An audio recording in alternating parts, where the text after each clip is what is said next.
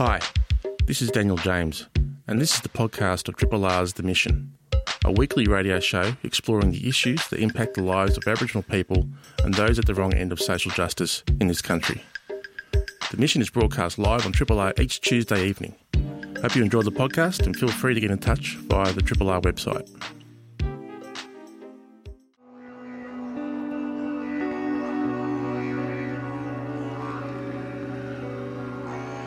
Good evening.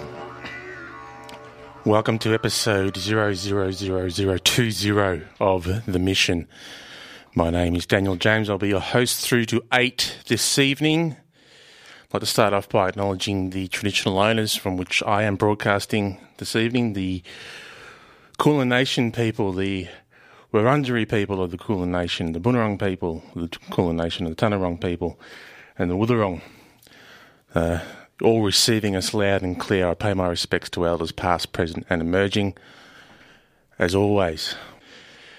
So, we find ourselves in a historic time in the history of what is now called Victoria. Voting for the Aboriginal and Torres Strait Islander people has now opened to elect people to the First Peoples Assembly of Victoria. This will be the body that formally charged with negotiating treaties with state and or local governments on behalf of their people, our people. It's great to hear that 75 candidates have nominated to be judged before their peers, elders, and their future. So voting is open for First Nations people as young as 16. So if you're a mob out there, it's not too late to enrol and in turn vote. You have until October 20, and all you have to do is visit firstpeoplesvic.org to enrol and to vote. So this is a moment in history. The trick is to recognise it. The treaty process is not perfect. Nothing is, but without it, we'll give future governments of all persuasions carte blanche to continue to trample all over our culture, as it is in risk of doing up in Jabberung country right now as we speak. Again, what happens up there will have an impact on treaty negotiations one way or another. But I think it would be fair to say if there was a treaty already in place, it would be much more difficult for governments to do what they're attempting to do up there at the moment. But on to tonight's show, joining me in the studio is my one and only guest this evening, Tyson Yunkaporta, the author of an extraordinary new book entitled Sand Talk: How Indigenous Thinking Can Save the World. So I will have a yarn with him about that and anything else that really takes our fancy. So do stick around. It is 7:03 on this Tuesday evening. The best way to get in touch with me is via Twitter. My handle is at Mr. DT James. This is The Mission on Triple R. Triple R. You are indeed listening to Triple R, and you're listening to The Mission. My name is Daniel James. Now, like I said at the top here, we have only one guest tonight, but that's all we need because our following guest has quite a few things to say, and we're just going to have a free-flowing yarn about a whole range of things, but we'll base it in and around first his book. But I guess I better introduce him first. Tyson Yunkaporta is an academic. Hey, Yunkaporta. Yunkaporta. Yunkaporta, sorry. Yanka. I'm dyslexic, don't worry about it. He's an academic, an arts critic, and a researcher who belongs to the Apshallik clan in far north Queensland.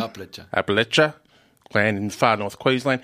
He carves traditional tools and weapons and also works as a senior lecturer in Indigenous knowledges at Deakin University in Melbourne. His new book, Sand Talk, a book about Indigenous thinking and how it can save the world, is out now and available everywhere. Tyson, welcome. Yeah, really good to meet you, eh? You've written an extremely unique book. How would you best describe it? It's a reversal, really, more than anything. Just a reversal of the usual way of looking at things. Like we always having to explain ourselves to the world. This book's asking the world to explain itself to us, I guess. And I guess that's what makes it unique. Yeah. And according to custom and the respect that you pay to your ancestors and your elders, it was a book you had to write before you could really move on to anything else. Yeah, that's it. It's those sort of stages of knowledge that you go through, and very gradually. And for me, it's it's been very gradual. A lifelong thing. I've been very silly in my life for a lot of it, and you can just you can be a teenager your whole life. This is a society, the one that we're living in right now, where you can just be a 13-year-old until you're 70. Yeah. Or until you die. You can just keep running around playing, being silly, have no accountability, and the old people don't give you any knowledge if you're doing that. So. Yeah, it's been a big struggle to try and get some kind of discipline into myself, and my family's been working really hard on that with me. When did that happen for you? It's been probably like for the last couple of decades, mostly. Because I belong to that Uplet through customary adoption. So I come under that law, and I have to take on all those genealogies. And I guess, if anybody wants to know about the genealogy from before that, I can't really proclaim it because of that's one of those limitations on me. But there is Indigenous Kulmatri here in Melbourne. You can have a quiet chat to her and she can tell you all about my bloodlines and everything. Yeah. A couple of the elders like Di Kerr and, because, when you come into country, you sit down with people and tell them all your story and all that kind of thing. Yeah. Only Gail Dawson, another one. Quite a few elders and people in the community. Yep.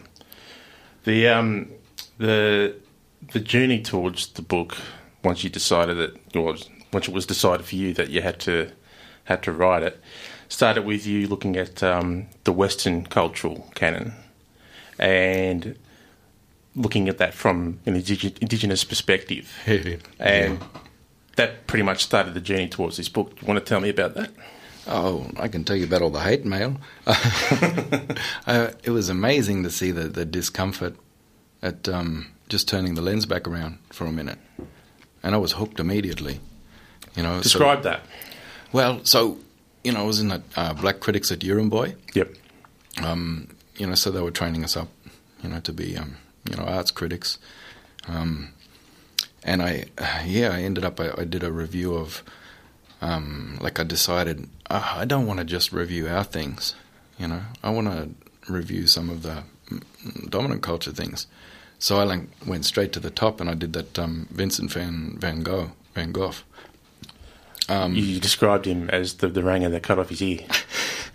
The Dutch masters, thank you very much. Yes. So that was the Seasons exhibit here at Melbourne. And so, I've kind of got we have a different idea of seasons from what he was looking for. He basically was trying to find what eternity was and what nature was and connect with nature through these 4 seasons. Yeah. Which are gammon seasons. There's no 4 seasons anywhere in the world. Yep. They're just economic. It's an economic cycle. When you look into the origins of all the words for those seasons, they're all tied to economic activity and what can be extracted from the land at different times rather than what's actually going on. So I'm sort of like, if that fella, he wouldn't have blown his brains out there in that field of wheat or corn or whatever, sunflower.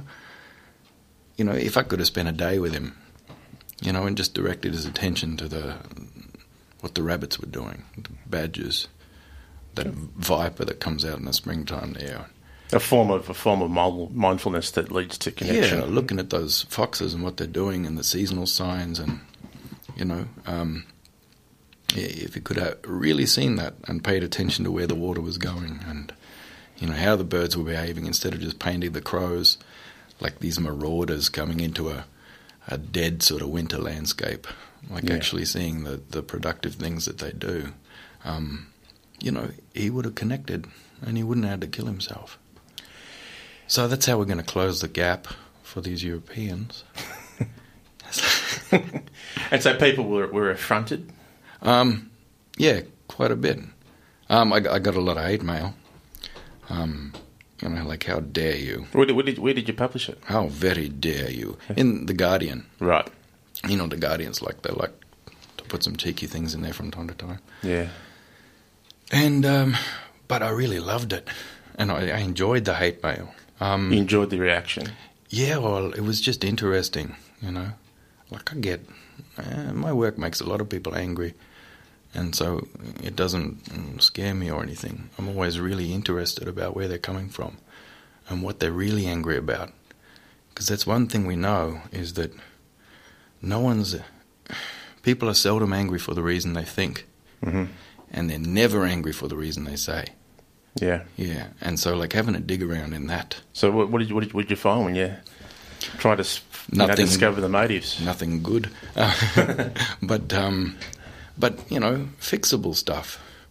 Yeah, and it's all around that disconnection. They're longing for connection. They feel like they know and understand deep down the sentience of all things and the connections of all things. But so they were attached to his art, attached to the concept of him, and attached to the idea of his story. Yeah. And for you to come along and say, listen, bud, if I had a few minutes with you, could have maybe turned things around for you, would be, I guess, confronting for people. Well, it was also, I mean, you know, how dare you, Blackie? Like, you know, this is the Dutch Masters we're talking about. Who are you? Yeah. Yeah. So I guess there's that. I was punching out of my weight a bit. I was out of my pay grade. That's the thing you like to do, though, isn't it? You like to be cheeky. You like to push the barrier a little bit. I mean, I do like to. But then, you know, then I go, when everybody, you know, starts throwing stuff at me, I run home crying. So what's the reaction been to this book then? It's been amazing. You know, like, I thought there'd be... and this is your first book? It is my first book. So it was supposed to be this tiny thing. So that publisher, that Text Publishing, he called me up and he asked me a few times, right, because he read that the Seasons, Vincent van Gogh thing, review that I did. And that was the one. He said, that there, what you've done, turn that lens around. I want to see more of that. Can you write me a book from that perspective? Yeah. And I went, nah. And then he called me up again. And I went, nah. And he called me up again. And I think about it. And then there was all this stuff. A lot of the old people in the book there, they asking me, telling me really, you know, these are things that we want everyone to know. This one. Old Man Jum, all those symbols. He gave me that job a few years ago to take those symbols out into the world. Yeah. Because that's, for him, it's a big ritual magic thing that's going to bring all the 7 spirit families back home and unite us and bring us together. So he told me to do that, and I've been just doing it one-on-one with thousands of people for nearly a decade. So that's how long it took? Yeah, but it's slow work, you know. Yeah. Yeah. And so he was keen. When I called him, asked him about the book, he was keen on that. And all the more fellows, I called him up. Well, these things go at their own pace, don't they? Yeah. And it was supposed to be a small thing. But it's not. They were only going to do a few thousand. They were like, it's the first book, don't get too excited. No one will even know it's out there. We'll just do it, and then we'll try another one later. Well, but then it's this big thing now. And how are you dealing with that? Because you got something in your mind that you're putting out into the world and saying, cool, I'm getting this off my chest. A few people read it, it'll be good. But now it's taking off and it's actually challenging the way people thinking, like books like Dark Emu have. And speaking of which, Bruce Pascoe describes this book as a book of cultural and philosophical intrigue, and he says, read it. My favorite, how does that feel? My favourite, it's just amazing. You're struggling with it. I can see it in your body language. I am totally struggling with the whole thing. But there's like little bits of joy, like that Melissa Lukashenko, she said it was Dark Emu on acid. And that's the one I wanted on the front cover, but they won't put it there. Yeah, they ended up just putting an extraordinary invitation into the world of the dreaming by Melissa Lukashenko. I know, and that's not what it is. And I sort of feel like, oh, God, I hope no one sees that and then they don't read it and they think I'm saying something that I'm not. Yeah. So, yeah, I'm struggling with it. I'm struggling with how much it's out there and how much people are making it about me rather than about the fellas that are talking in there. So you're going along, you're living your life. You're an academic. You're involved in a whole bunch of, traditional customs like the carving and you're into languages, and then all of a sudden you put this out there and you feel exposed. Yeah, I'm just, I'm off country here, and I'm trying to get used to living in the city, which, I've never done, and I don't know, I'm just trying to keep my head down, just trying to understand how it all works here, the politics and everything, because it's very different from anywhere else. Well, when you find out, will you let me know? Okay. I don't think anybody knows. But, so I just want to keep my head down, and then all of a sudden there's all this, and I'm thinking, oh, my God. Anyway, but I'll be right. I can't be silky about this. Old man growls at me when I do that. He says, you got to have no fear. And you can't. You're carrying this knowledge, and that's a responsibility, and it's not about you. You just, whatever happens to you, that doesn't really matter. Well, I could tell you there's not an ounce of fear within the book itself. You've written it and you've laid it on the line, and you said, look, this is how it is. This is the way I see things. This is what my elders have told me. There might be some value in it for you, and that's a tremendously brave thing to do. But you write it in a way where there is no fear. So it's interesting how you've got it out there, and but now the I guess the tentativeness comes with having all that out there, and there's just so many aspects to this book that people can talk to you about. Yeah. Oh, look, I've had or challenge you about. I just can't believe, like, I haven't had any negative feedback from any blackfellas at all.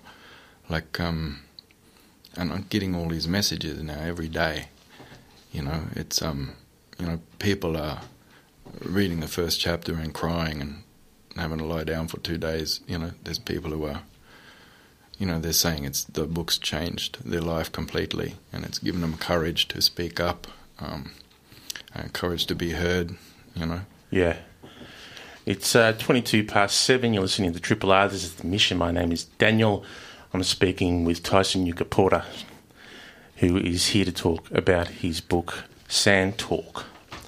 The title Sand Talk comes from actually sitting down with elders, and during that in the sand, you actually sit down in the sand, share knowledge, and you do that by actually drawing whatever it is that you're drawing to try and convey the message, and that's actually a way that you use to pass down knowledge and gain knowledge.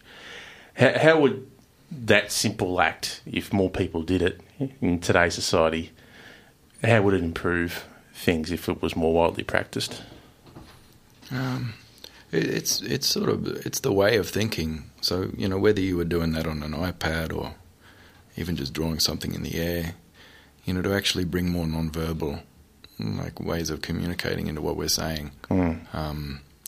There's a lot more information. There's terabytes of knowledge in non-verbal things, like a picture is worth 1,000 words, all that sort of thing. Yeah. You can convey a lot of knowledge in an instant, with an image or with some body language or, making sign or something like that. Yeah. And, I think it would just improve knowledge transmission if we focused on things that way. But it's also just the way of thinking and the way of being, because that changes your relationships then. Because you're relying on a lot of contextual information and shared knowledge, and there's a lot more knowledge in your relationship between the two people who are speaking, when you're doing those things.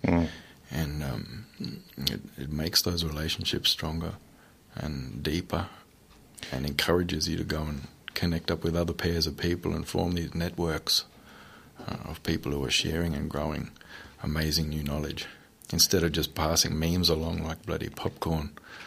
Yeah. Stop the boats. Yeah, I saw a meme the other day that basically said, it was a young girl sitting on her father's lap, and she said, "Daddy, what did you do when the erosion of democracy began?" And he said, "Well, I shared some white-hot memes with a select group of friends who were like-minded." That's like that wartime propaganda from the old days. And, yeah. "Daddy, what did you do during the war?" "Nothing, my darling. I was a gutless piece of crap." Yeah. You remember those posters? Yeah, absolutely. From history. Absolutely. Bring out your pots. Yeah. So non-verbal communication is something you would argue that we're lacking here in the 21st century. Well, no, An understanding. Not us, Rob. We're still doing it. Not us, but an understanding of that, and to engage in that non-verbal communication, you really do have to be in the moment. You really do. Yeah. And it's just, there's a whole raft of things, you know. It's funny, with anything in culture, you try and pick up one thing and it's attached to everything else. Yeah. You know, like it's all those protocols and, you know, all those patterns and ways of doing things that we have, that they're all tied in. Yeah. They're tied in with all these things and the ways of communicating and everything else. Because there's a lots of knowledge transmission in our way that's like, you know, so you got story, you know, is a really big part. But story is not just telling a story. Yeah. Like once upon a time there was a king or whatever. You know, it's a lot more complex than that. It's bringing stories alongside each other. You got, you know, you bring your different stories, you know, with the person you're talking to, and you bring them alongside, and you finish up with something approximating the truth, even if those stories contradict each other. You know, it's bringing a bigger picture of the truth, and that's what yarning does.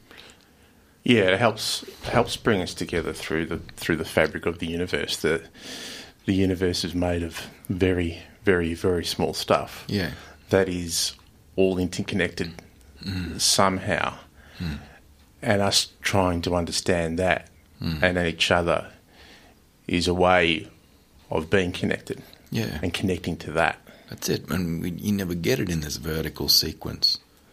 You know, even with how people tell stories now. But, you know, you remember growing up, you don't get this, you know, long time ago in the dream time, you know, A, B, C, D, E. You don't get it like that. You get it in bits and pieces. Yeah. You know, you'll be fishing and it'll be like, oh, you see that oyster reef there, that's that body of the Brolga. You remember there when he was come over from Pydenhead there, and that's where he finished up here. You know, like you get it in bits and pieces, and it's embedded in the land and in your relations and in the activities that you're doing in different seasons, and the story comes together like that. And one of the things I remember vividly as a kid is hearing from my pop, who grew up on Cambragunja, and him describing what life was like before rabbits. And how rabbits came along as an unending protein source. And this was an analogy. This was a metaphor. Yeah. And he basically said the best thing that white fellas ever brought to Australia were rabbits and redfin. Oh, redfin. Yeah. I've seen them ones. Yeah. Yeah. Delicious eating. This is a podcast from Triple R, an independent media organisation in Melbourne, Australia. To find out more about Triple R or to explore many more shows, podcasts, articles, videos and interviews, head to the Triple R website, rrr.org.au. G'day, this is Jack Charles. Right now, you are listening to 3RRR FM. Yes, indeed. If you heard my conversation last week, or you missed my conversation last week with Uncle Jack Charles, it is available on the Triple R website, rrr.org.au.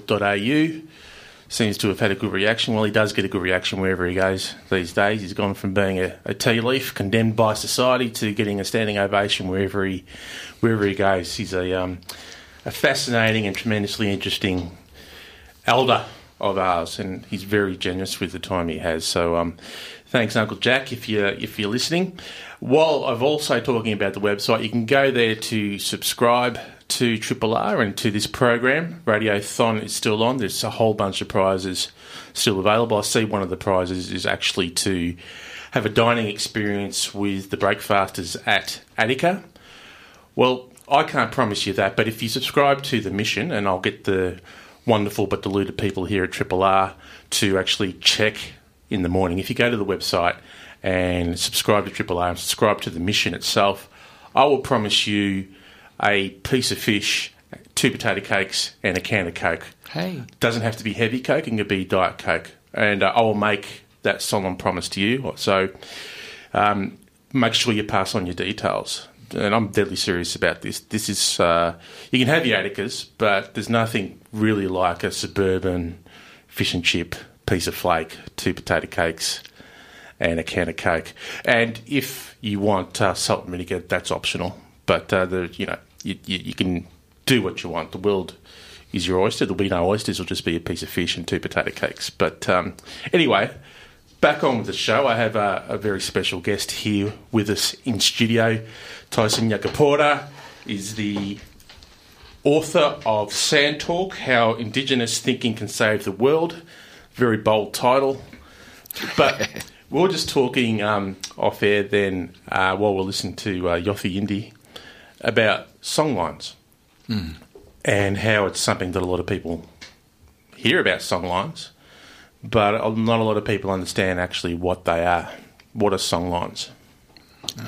Well, chances if you're walking along a waterway, you're following one, you know, and you're probably crossing about 8 a day. You know, anywhere where you walk. The songlines are just those ancient lines in the landscape of the pathways of the hero ancestors. They come through and they're multi-layered, so story and song and map, but then genealogy and kinship all in there as well. You know, mother's country, father's country, all that. You know, this side of the river, that side of the river. Everything's there, you know, all the rules for living, you know, even, you know, that ceremony also singing country from north to south. You know, it's everything, and it's like a web, you know, going right across everything, and it's there in spirit and energy in the land as well. You can, if you switched on, you can feel it, you know, when you step into one. I think that's the thing that a lot of, you know, black fellas have unfortunately lost because there hasn't been the opportunity for that information to be passed down. I know, as a kid growing up in a town called Jurawa in northeast Victoria, which is on Tungarong country, if I had the opportunity to speak to some of their elders or some of my elders, I would have a completely different relationship with the landscape, with the rivers and the trees and the rocks. And, you know, that's something that makes me sad, and I think it's something that makes a lot of blackfellas sad, and I think it's something that you can reawaken yourself to if you're fortunate enough to be able to be exposed to those learnings and to that culture. But it's also, you know, so the way our knowledge is kept, it's not just kept with, you know, one genius who knows everything. You know, somebody who's the keeper of all things. That's not the way it works. No. Our knowledge is distributed throughout our community, and, you know, we all own it together. There's no obligation on you that you have to know everything. You know, you can access that whenever you want, because the repository is our entire community. And really, all of the knowledge is never there until we're all together and sitting around. And, you know, you'll find that there are really important pieces that you have, even if you didn't realise it, that come out in that yarn. And all together we all hold it, and we all have it, and we all know all this stuff.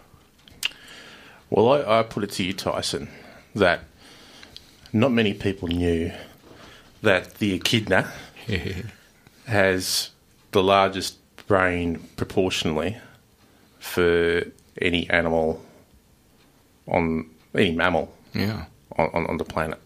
And we say mammal, but I don't know if there's some lizard or fish got bigger brain. I don't think so. It must be just pretty much anything. Fish are dumb bastards. He's got the biggest brain. Honest. He's got the biggest brain. I just so can't get over it. The biggest brain. Yeah. And when I read that... Where did you discover that fact? I just found this obscure research paper. And I couldn't find it again. There was another one. I was talking about New Guinea ones as well. And there's different ones everywhere. I've been in Tasmania last year, and they got different echidnas there. They're furry one. Like only a few spikes. Really? And lots of fur. I didn't even recognise it. So it must be different ones everywhere. Echidna light. Yeah, but they got the biggest brain. It blows me away, especially that neocortex is more of their brain than like I think ours is about 30%. That's the part of the brain that allows you to reason. Yeah, it does the really complex thinking. Yeah, Yeah, and theirs is bigger than ours, even in proportion, even with their massive brain. So, like, what are they doing? Yeah. When we're not looking. Playing chess. Yeah. Playing hopscotch. They're checking up on us. Yeah. And how angry must they be now looking at us? Well, they do come across as quite angry. Yeah. You know, they do dig in. Do you regret eating one now? Yeah. I'm like, oh no. They probably know. You know, there's probably ones going, you ate my uncle. Yeah, I won't say prick because it's double entendre. I'm going to stab you in your sleep. Yeah, they're huge. And they're big songlines that go all over. You know, and, often he was like an old clever man, and often he's doing the wrong thing, you know, where he gets his legs broken and gets speared, 1,000 times and all that kind of thing. Well, he's a critter that's just open to all sorts of, interpretations. You know, there's so many different ways you can describe the way they go about business and what drives them, and Well, that's it. And then there's that Digibilla stories, and then there's all those big song lines. So out west, near Brewarrina, yep. So a lot of your mob end up there. Yeah. Yeah, that's why I recognise your face as soon as I saw you. I'm like, hey, he's from Bree. But no, that's all those Yorta that were taken out for the mission there. Yep. Yeah. But out that way, you see them and the bodies are in the landscape. So there's these huge hills that are made out of these big crystals, these massive crystal shards that are the spines. And you know yourself to be standing there on an echidna. You feel it go through you, and you're following this line of this mothers and babies all coming out from that place, and it all connects back. There's this big Bayami songline go all around. It's huge. And those songlines, information along them can move very quickly. I mean, I remember reading about when, I don't know, it wasn't there, but I remember reading about when Port Phillip was first settled by the invaders, and within days that information had crossed up and got up to Wathaurong country, and even further afield up to Wavaroo country in what's now known as northeast Victoria. And so by the time the invaders got there, mobs had been able to steel themselves in their resolve to actually deal with that threat. And while I'm speaking of that period, it always seems to me there's so many missed opportunities, but one of the greatest missed opportunities is that there was actually a small chance, if the European mindset had been different, that the relationship between Europeans and First Nations people could have been mutually beneficial. Yeah. What do you reckon? Well, maybe it's not too late. Yeah, I think so. Well, you see other places in the world where, these, what they call mulatto populations just sort of developed. Yeah. And, in some of those places you ended up with a really interesting hybrid culture that was really vigorous and, doing interesting things. But I mean, we've got to bring our stories alongside each other and have proper dialogue. I think that's really important. I think particularly with the adolescent cultures in the world that are really new cultures, they kind of got to remember, because at some stage something horrible has happened to them not long ago and caused them to forget everything, and they've had to start from scratch all over. Yeah, that's one of the things you talk about in the book is Armageddon and how some of the more ancient cultures in the world, like ours, have a bit of a firmer understanding of what Armageddon is, and that gives us a different perspective. Yeah, we've been through so many. Yeah. Multiple ice ages, rising and falling sea levels and volcanoes. Yeah, droughts that last for centuries and all kinds of things. Meteor strikes, these are all in our stories. We remember them. But it's not just the event that's in there, it's, warnings about how you have to be and how you have to live, to be able to keep moving with the land. Yeah. Because if you don't move with the land will move you. And I think all these cities are huddled around the coastline of this volatile land are they're going to find that out pretty soon.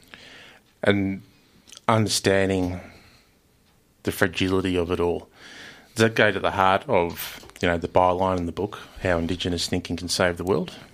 Yeah, that wasn't my choice.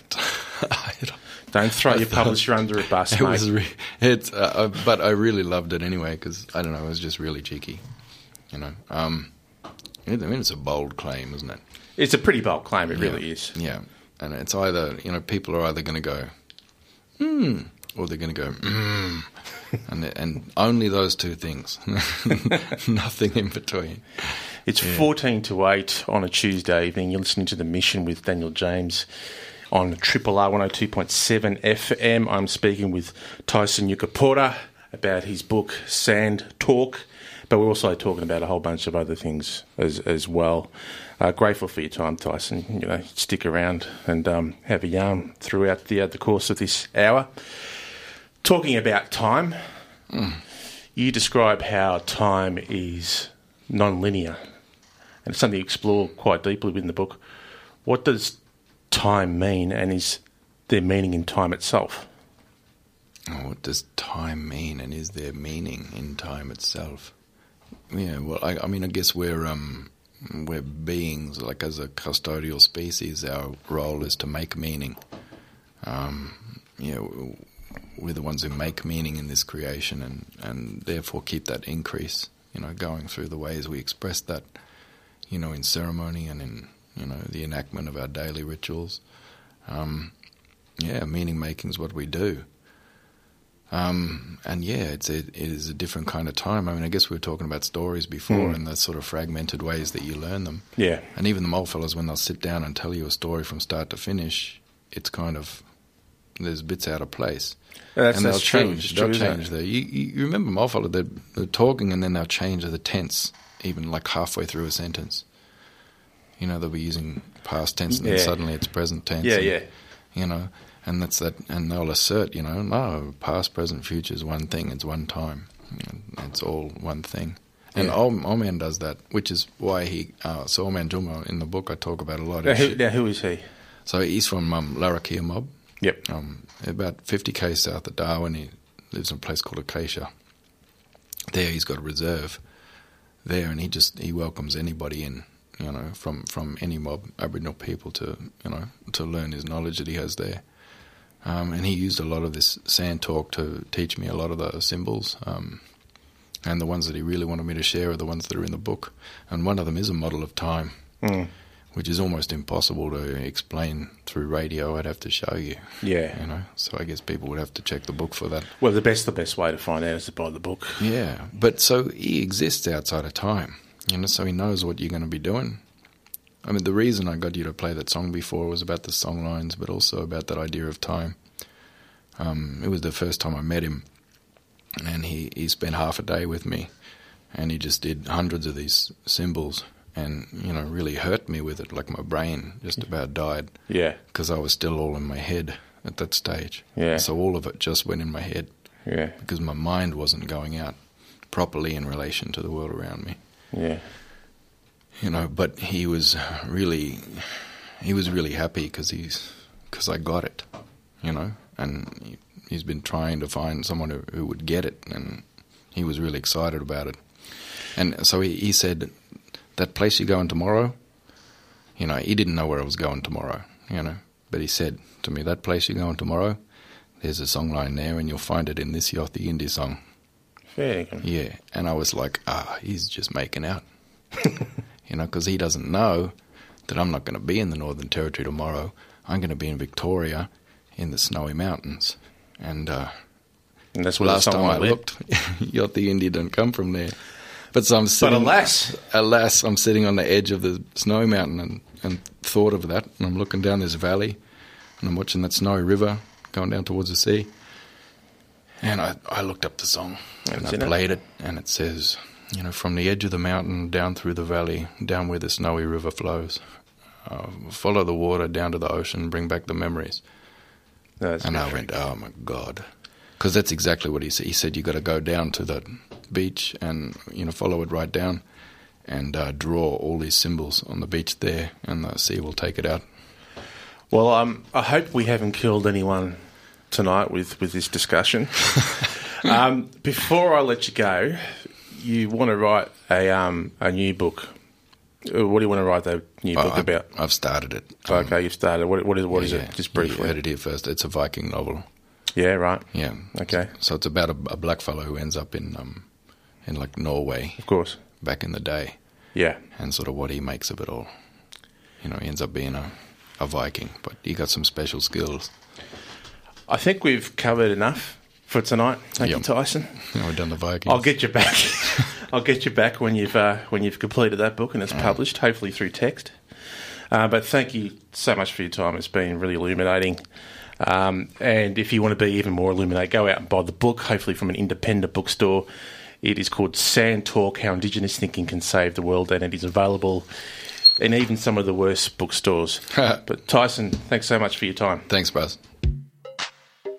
Thanks for listening to the podcast of Triple R's The Mission, a weekly radio show exploring the issues that impact the lives of Aboriginal people and those at the wrong end of social justice in this country. The Mission is broadcast live on Triple R every Tuesday evening. Hope you've enjoyed the podcast and feel free to get in touch via the Triple R website.